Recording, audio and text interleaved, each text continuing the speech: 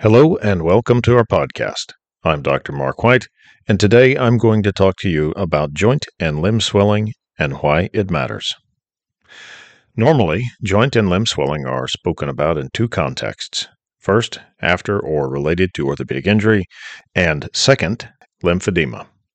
Naturally, there are other reasons for swelling, but these are two common forms PTs and PTAs will be dealing with. Today, I'm talking about the first case related to orthopedic injury. However, some of these same principles, though not all, will apply to the second case. Anytime we are dealing with swelling related to orthopedic injuries, one of two things happens. Then a third can happen, often a consequence of the first two. What I'm talking about is first, arthrogenic inhibition, and second, excess limb weight. Arthrogenic inhibition is a joint-centric problem that interferes with normal physiological and movement-related activity of the joint. What this means is that the joint injury, most often to the chondral surface, results in swelling that shuts down motor activity of the musculature that supports and moves the joint. Consequently, stabilizers and movers of the joint become increasingly inefficient or even inactive. Swelling can occur for a variety of reasons, but this is a common one that is clearly identified with this phenomenon. When this happens, it makes it easier to damage the joint surface and surrounding structures precisely because the stabilizing and moving musculature, almost exclusively in that order, it seems, are unable to properly distribute and absorb loads to protect the joint.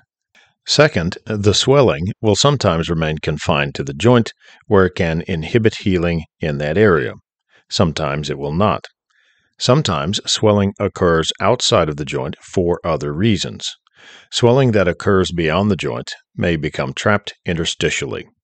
When this happens, the limb girth increases. We can measure the girth differences between limbs.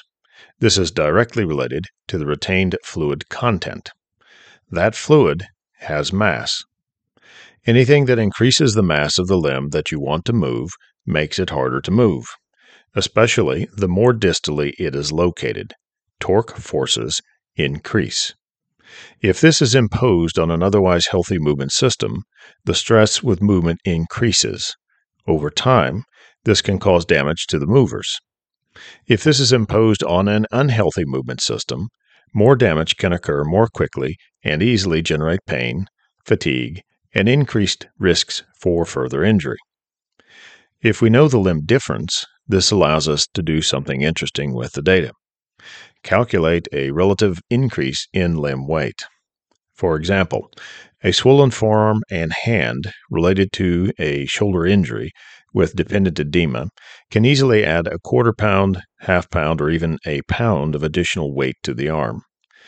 Attempts to move the arm may increase tendon stress at the shoulder such that it is a risk factor for damaging the tendons themselves or surgical repairs if they have had surgery.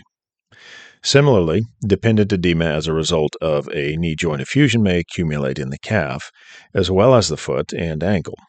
The weight of this extra fluid makes it more difficult for patients to complete short arc quad sets, open chain knee extensions, straight leg raises, hip abduction, and other similar movements due to the extra weight. Third, as already mentioned, the fact of the presence of swelling and the fact of its additional weight can contribute to inhibitions of healing in a variety of other ways. First, the internal fluid pressure pressing against vasculature, such as capillaries and venules, can create a tamponade, or collapse of the lumen of the vessels, at least partially, and in some cases completely, that reduces or stops blood flow for a period of time. This results in loss of nutritive blood flow, oxygenation, and removal of metabolic waste products. Frequently, too, the mechanical issues related to necessary forces required to move the heavier limb are unaccounted for and unaddressed in rehabilitation. In my practice, we check for swelling. If it is distal to the joint, it's relatively easy to estimate the extra load this places on relevant movements. In most patients, this is critical to offset in some way, such as assisting the desired movement and applying treatments to reduce the swelling. As a minimum, we have to offset the effect of the swelling during treatment, such as assisting the movements and preventing the buildup of swelling and associated edema in the first place.